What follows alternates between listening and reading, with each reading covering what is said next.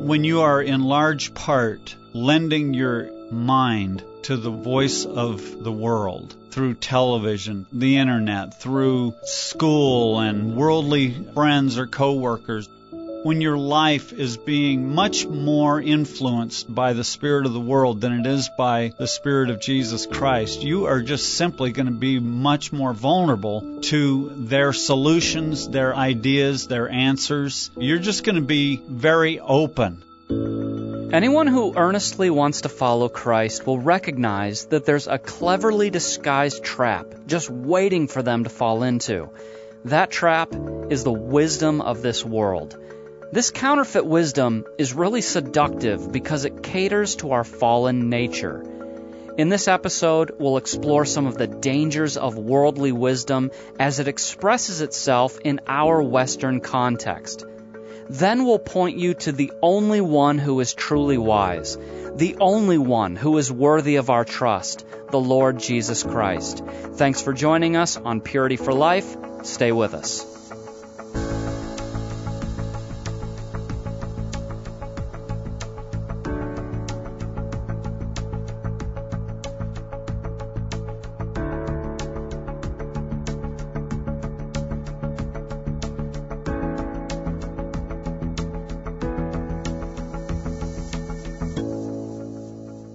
Jesus told us that we should seek first the kingdom of God.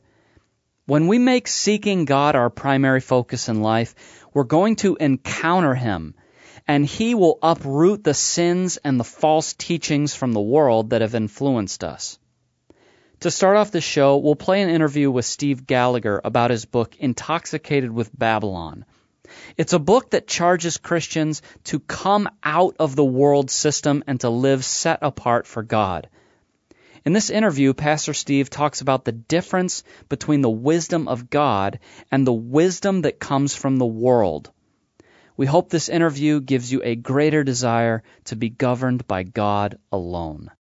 Steve Gallagher has joined me in the studio today. Steve is the founder of Pure Life Ministry. Steve, thanks so much for stopping by. Great to be here, Mike. Steve, we want to talk today about the wisdom of cosmos. You discussed this at some length in your book, Intoxicated with Babylon. And in that chapter where you discuss the subject, you talk about the Western mind and how that has permeated so much of Christianity in America today. What did you mean by the Western mind? Well, Paul differentiates in the book of 1 Corinthians between the Jewish mindset and the Greek mindset. The Jewish mindset was very much tied up in nationalistic fervor for the Messiah and the temple and so on. But the Greeks had a different way of approaching life, and it was through what they would call wisdom, Sophia. You know, Athens was the cultural center of Greek philosophy, and the whole approach to looking at spirituality came through the processes of these different theories that they would spin, you know, as they sat around and discussed things. So to put it in a nutshell, the Western mind is simply a way to describe people who approach the Word of God and life's problems and so on through human logic rather than through what God has accomplished in a person's heart. Well, Steve, God did give us a mind, obviously, so what's wrong with approaching life's issues using the natural reasoning mind?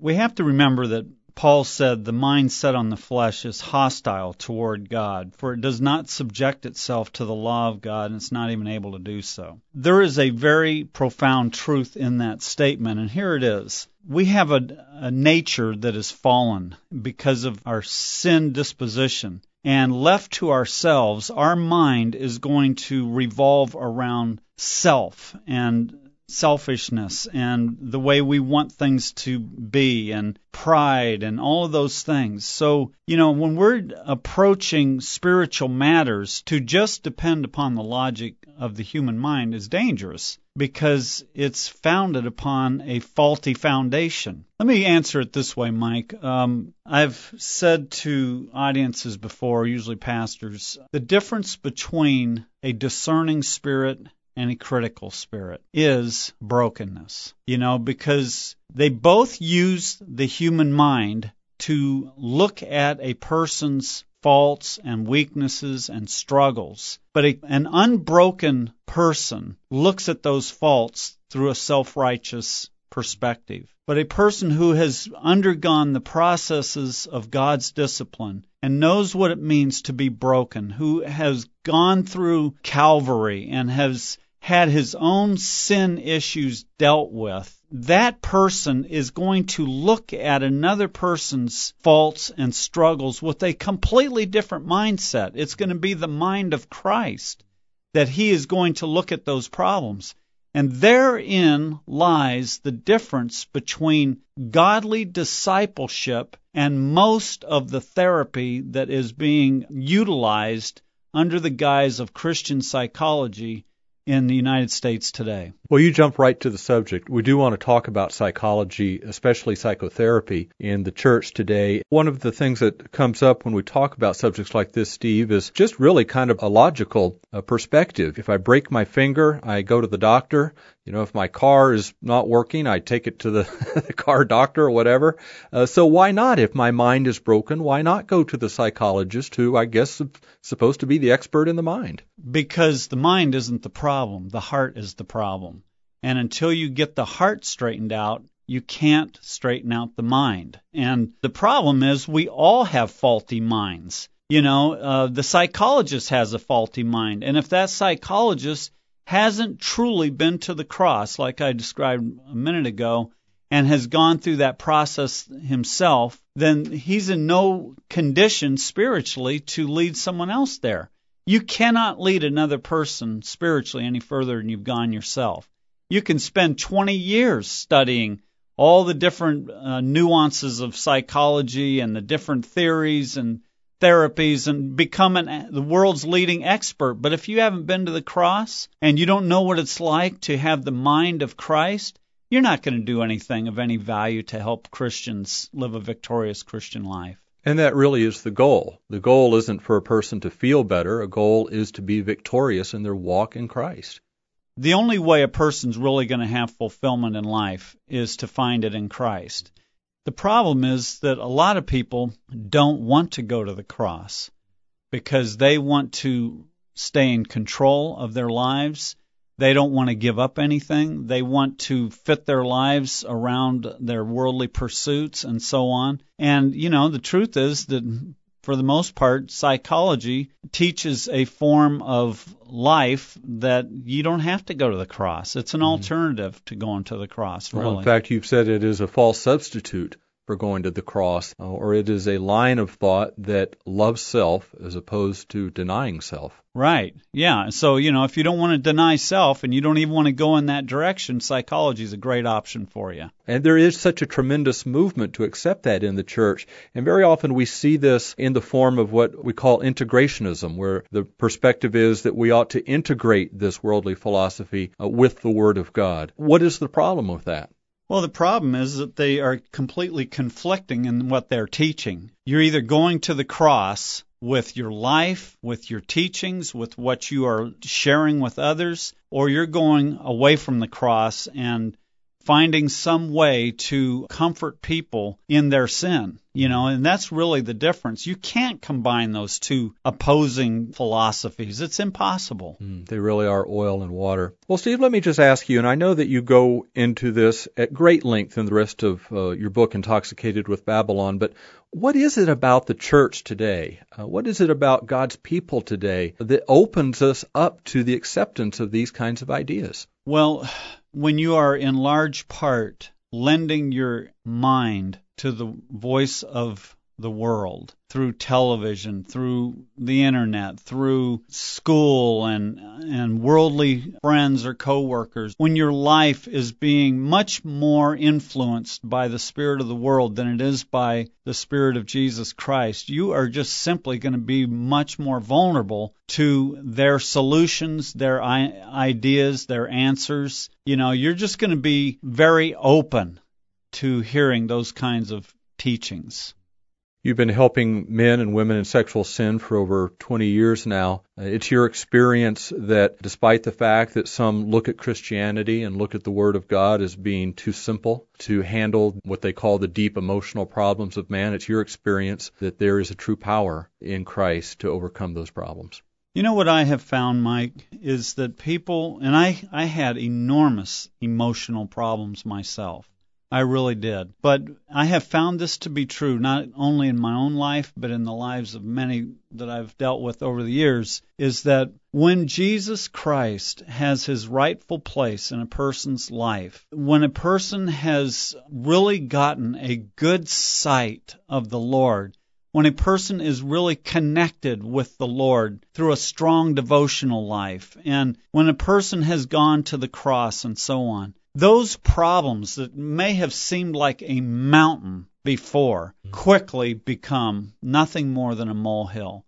You know, it's just true that when God is big, problems become small. But one of the greatest challenges that we have dealing with people who are struggling is that God has been very tiny in their life. All the attractions and pleasures of the world have been huge, and God has been tiny. Well, of course, their problems are going to be huge as well. Yeah. So our job at Pure Life Ministries is to turn that equation around and make God very big in their minds and hearts. And when we are able to accomplish that for a person, then their problems are going to be very manageable. Yeah, amen. Well, Steve, I hope that'll be an encouragement to those who may be listening, who may have bounced back and forth from all kinds of worldly wisdom looking for an answer, to know that there is an answer for them, there is hope for them, and it is found at the cross in Christ. Absolutely.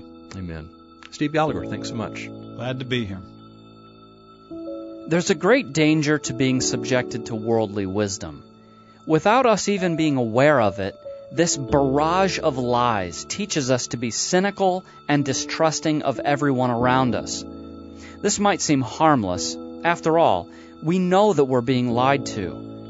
But when that atmosphere of cynicism is turned toward God, it's fatal.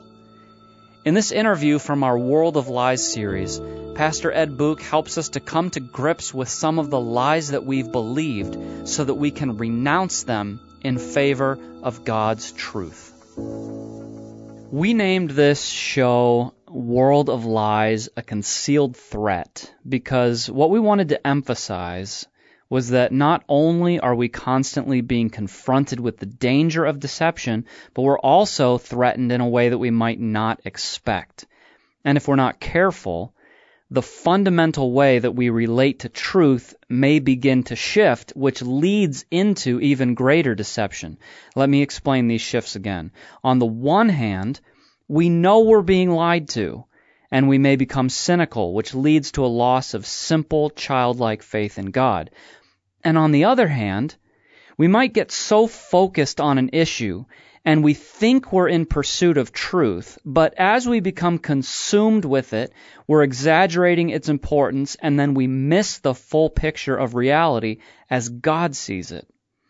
So I asked Pastor Ed Book, our Director of Counseling, to come in because I think he'll be able to help us see how the typical sexual addict has been deceived in both of these areas.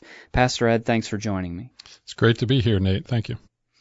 We're going to discuss these two concealed threats in the life of a professing Christian in sexual sin. But what I want to do first is discuss some of the lies that men believe when they're in sexual sin. A lot of the stuff that culture is telling us through the media, these are really obvious lies. But what I hoped we could get at today was the lies that men are telling themselves that allows them to stay in sexual sin. Well, every sin that a person commits is really founded on a lie. So by the time someone has become addicted to sexual sin, there are quite a few lies at work in their life, honestly. So many I can't possibly name them all. Yeah. And we tend to focus on two or three really big ones that I know we've talked about in other Purity for Life episodes. Things like my sexual sin is just a little problem, or right. I'm really a good person, right. which means, I'm actually a good husband, a good father, father, a good Christian, good son, all of that.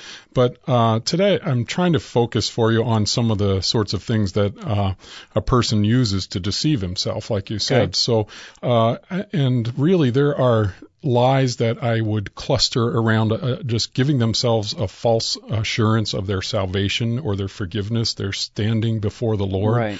So, for example, when the Bible says that the sexually immoral will not inherit the kingdom, people say, well, that doesn't apply to me because I'm saved. I've said the sinner's prayer. I've been baptized. Something that they've hung their salvation on that excuses them from biblical truth. Other times they'll use deceptive language, saying things like, I'm struggling with sin, rather than really calling it what the Bible does, slavery and bondage to the will of the devil. That's a lot stronger and a lot more meaningful. And there are a lot of excuses that we hang on to that are really deceptive. Things like looking at pornography doesn't hurt anyone. If my wife would just give me what I need, I wouldn't be doing this. Everyone sins. I just happen to have this issue that I'm struggling with, and God doesn't expect me to be perfect. He understands that I'm trying. Sure. One of the things that I've seen in my own life is that when I'm deceiving myself about an issue, deep down I know this isn't working.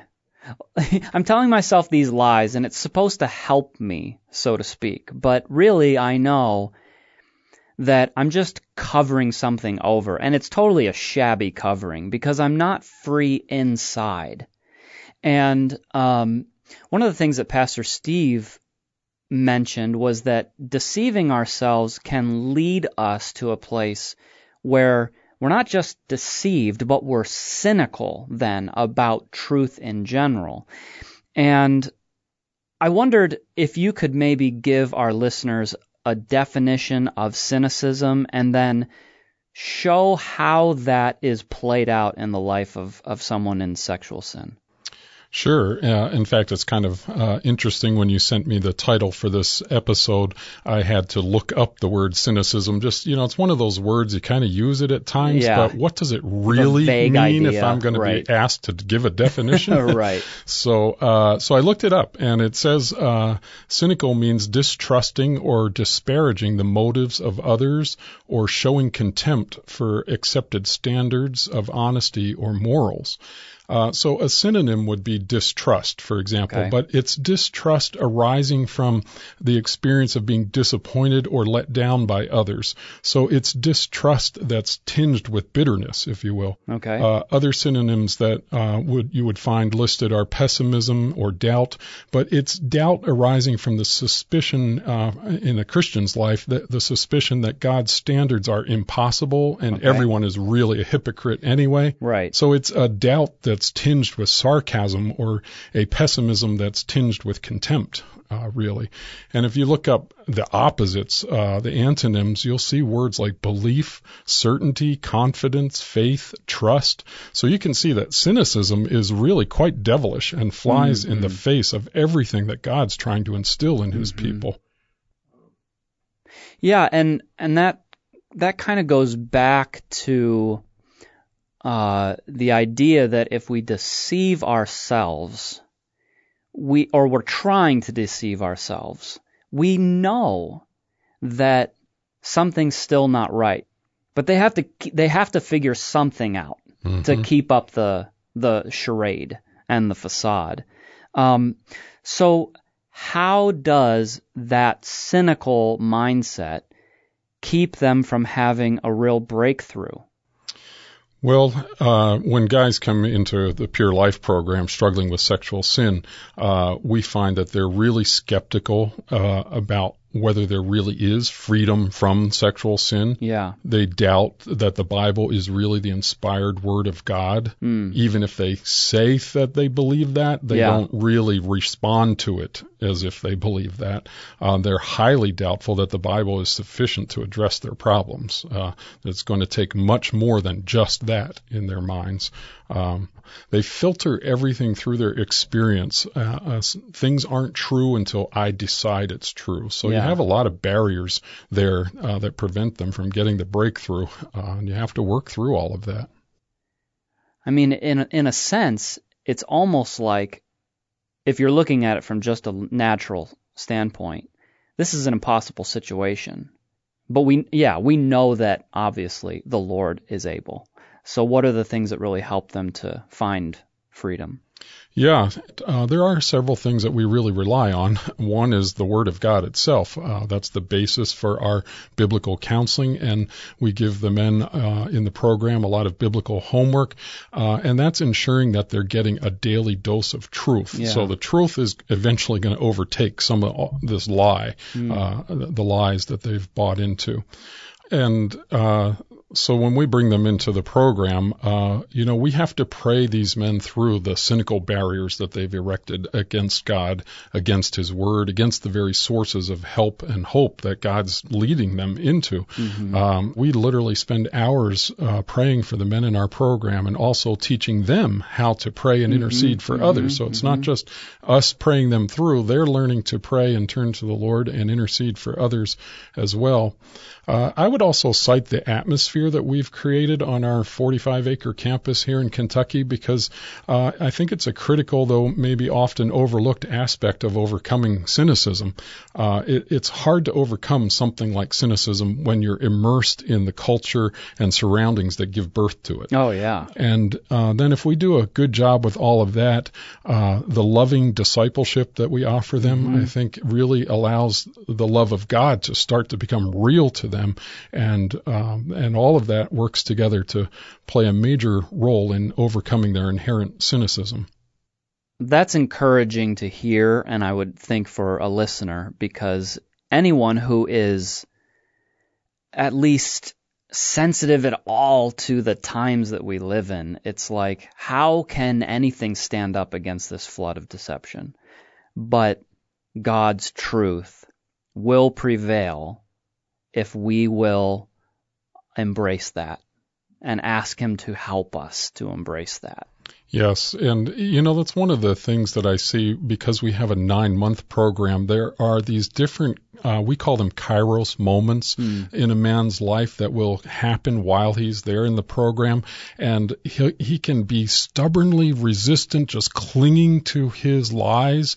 But all of a sudden, somehow, in ways only God understands, he breaks through into that in a ripe moment of time, and just manifests his truth to them, himself to them, in a way that breaks them and defeats that. And the whole thing, like the walls of Jericho, all those lies come tumbling down all at once in his life, and set him free to embrace the truth. Yeah, amen. And someone who's listening should take courage, and I want that. Yes. I want that. Yes. Do that in me also, Lord. Yes, and He will, and He does. Yeah, amen. Let's move on to the second concealed threat that Pastor Steve identified in his interview, because it was really eye-opening to me. And the example that he gave was, if you take some issue and there's a level of truth in it, but you magnify or overemphasize the importance of that issue to the exclusion of other issues, then you have moved into the realm of deception. You've taken something that is true, but you've created a deception around it. And I wonder how that kind of thing might play out in the life of a person who's being confronted with their sin. Yeah, and in fact, this situation is actually fairly common. Sometimes it's as simple as someone using even aspects of the Word of God, getting immersed in the book of Revelation or the end times or some other pet doctrine, and exclusively focusing on that to the point where they're avoiding looking at their own heart issues in Scripture. Or maybe it's a social issue like abortion, and being passionate about needing to take a stand against abortion, and talking and preaching and teaching about that sort of thing, but never really coming to grips with their own standing before the Lord in their sin. In counseling here at Pure Life, men often try to redirect the counseling into peripheral issues to avoid confronting the reality of who they are, to avoid taking responsibility for the reality of who they are. And these peripheral issues almost always involve either traumatic painful episodes from their childhood or teenage years, and I certainly don't want to minimize the trauma or the pain associated with those when we talk about them, but they can be a peripheral issue, or they'll go the other direction sometimes and point to a current relationship in which they've been wronged or misjudged or mistreated, disrespected, some conflicted relationship that they'll point to, maybe with their spouse, their parents, their pastor, someone that they expected help and affirmation from, but they just didn't get what they were looking for out of that relationship. And whatever these peripheral issues are, they hold a magnified place in the sex addict's life, just like you mentioned. And that's really happens because he's living by his feelings, and these things dominate his feelings. So he isn't necessarily being deliberate in trying to redirect the counseling or deflect the help that's being offered to him. He simply is having a hard time getting past these huge emotional barriers. And then at the same time, there is deep inside him somewhere an awareness that if he does acknowledge if he does acknowledge the seriousness of his sin, then that illusion of who he is, that presentation that he's made to others of who he is and the man he wants to believe he is, all of that shatters and crumbles. And there's just a natural tendency then to avoid facing the painful truth of his spiritual condition. So he realizes that he doesn't just have a behavior problem, he has a character problem. The very core of his being is corrupt. And so there's just a lot of fear and despair to deal with. And all of these peripheral issues, sidetrack the counseling if you let them. And what a shame. I know the counselors probably feel this more acutely than any of us. The sorrow in their hearts that if this man would just acknowledge and embrace it, he would come into the things that he's wanted for himself. As I study this book of Revelation, or as I fight for abortion, I'm looking for meaning, I'm looking for purpose, I'm looking for fulfillment. And if they would just go God's way, they would have what they're looking for. Exactly, yes. Yeah, even that image that he's propped up, the only thing wrong with it is that it's false. It's the right thing, and he can become what he's been projecting himself as, but he's got to start at the beginning with dealing with the corruption deep inside him. Yeah. Well, good. Thank you very much for coming in, because I think that this will... what we talked about today is in many ways the essence of the solution, which is going to unfold over the next 10 episodes, just about how we must be focusing on what God sees as important and not as what we want to believe is important, and especially not if it's completely false. Exactly, yes, and thanks for having me here. In Psalm 119, David asks a question that has haunted millions. How can I, a young man, live a pure life? Then he answers the question, when I guard my way according to God's word. God's word is sufficient, and when we guard our way according to his word, we can expect that our lives will begin to reflect his purity. We believe that God's Word is the only source of true wisdom, and that in it we have everything we need for this life, for godliness, and for preparation for eternity. In this interview, Jeff Colon shares with us the Bible-based counseling method that we use at Pure Life that brings people into a victorious Christian life.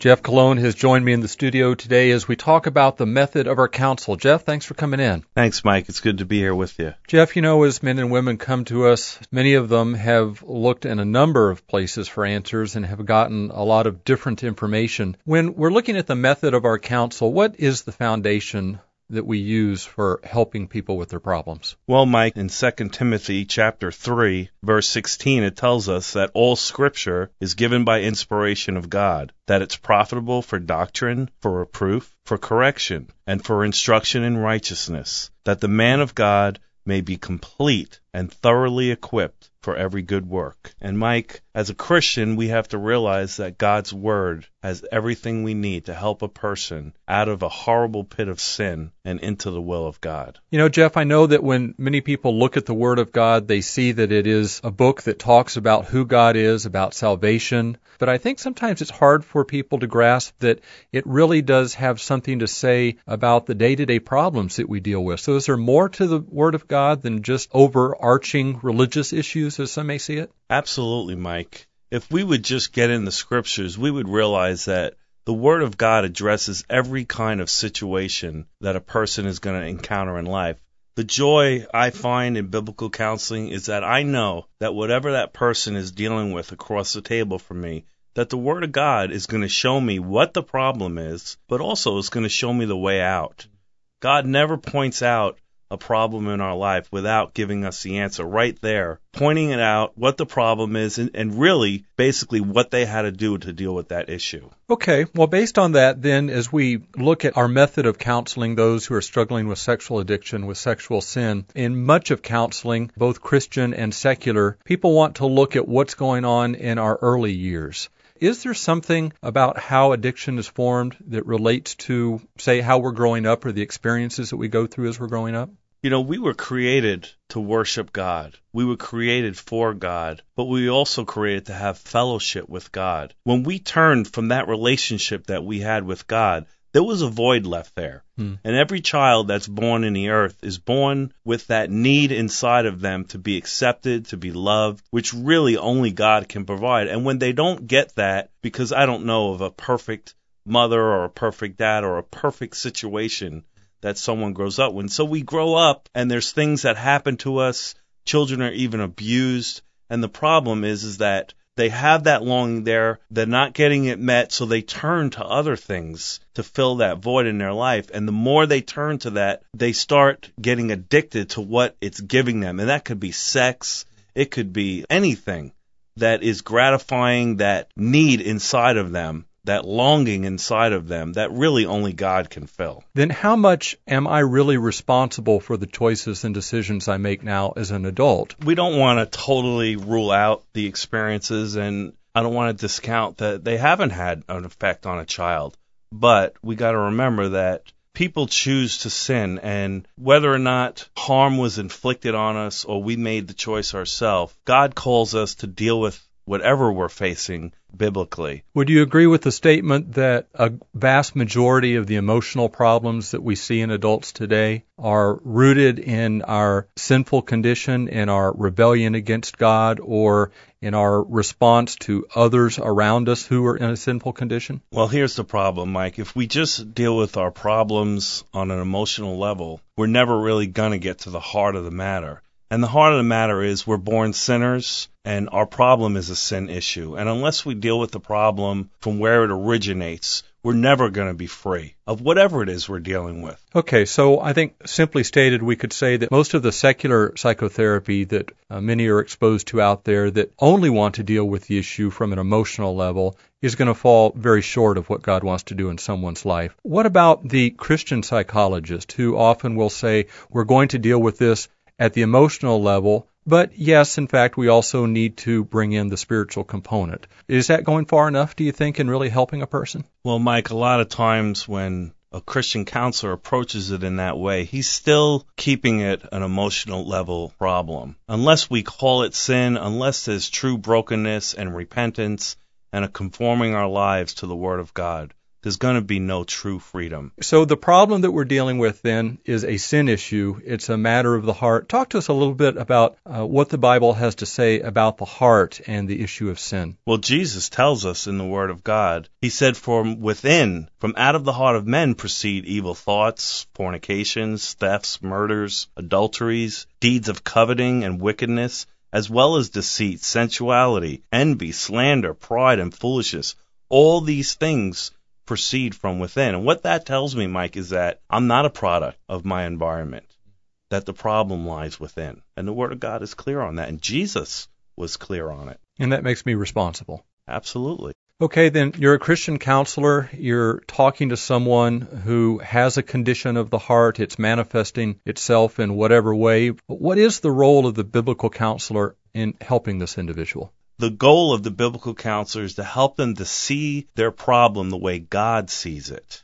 So we have to bring them to the scriptures, and we have to show them what the Bible says about what they're doing or what they're bound in, and then also show them the way out. Actually get alongside of them and lead them through the Word of God into the way of freedom. So when you're counseling someone, or say I'm coming to you for counsel, I should expect from a biblical Christian counselor that they are going to deal with sin very forthrightly, very frankly, and that I'm going to be expected to respond to that. Yes, Mike, and I'd like to add, they're going to deal with it lovingly, because we're not here to beat someone over the head with the Word of God. Jesus loved the woman in sin, the woman at the well, and he wasn't afraid to point out that she was in sin, but he didn't leave her there. He pointed her to the true source of the living waters, which was himself. Well, in the time we have left, Jeff, I know sometimes people look at counseling. There's some great mystery to it that, only the specially trained, only those who have the secrets can really understand it. But when it comes to biblical counseling, there really isn't any mystery to what takes place, is there? No, Mike, there isn't. Really, Mike, what a true biblical counselor does is they roll their sleeves up. They get in the mess with the person. That's what Jesus did for us. And then through the truths of Scripture, they lead that person out of the quagmire that they've been stuck in. And as that person learns to apply the Word of God to their situation, the Word of God does what it's supposed to do. It sets that person free. And they start realizing that as they are obedient to God, that He brings about in their life what they thought was impossible. And really the Christian counselor is there to encourage him, to admonish him, to be alongside of him, to pray with him, and to just help him out through the process. So really the Christian counselor is a facilitator of what God wants to do as the person responds to His authority and to His direction in the Word of God. Yes. Amen. Jeff, thanks for talking to us about the method of our counsel. Thanks, Mike. I'd like to conclude by admonishing you with the words of the Apostle Paul to the Colossians. See to it that no one takes you captive through hollow and deceptive philosophy, which depends on human tradition and the elemental spiritual forces of this world, rather than on Christ. If we're choosing to follow Jesus Christ, that means we're choosing to be separate from the ideas of the world. So whether we look to the news, social media, science, or philosophy, it's our responsibility to make sure that we're taking all of those thoughts captive to the obedience of God's Word. Sometimes that means identifying specific influences in our lives that we know are worldly, that we know are keeping us from setting our minds on things above, and then cutting them out so that we might give ourselves more fully to Jesus. One thing is for sure. Knowing Jesus Christ and His Word is all that we need in this life, and all that we need to live a life pleasing to God. So as you immerse yourself in the truth, and as the lies are pruned away, you're going to see God fulfill His promise in your life. You will know the truth, and it will make you free. Thanks for joining us on Purity for Life. We'll see you next time. Purity for Life is a production of Pure Life Ministries. For over 30 years, Pure Life Ministries has been the go-to for those whose lives have been devastated by sexual sin. Visit us on the web for more information about our life-changing counseling programs and powerful teaching materials. Also check out our video clips of men and women whose lives have been radically transformed. All that and more at purelifeministries.org.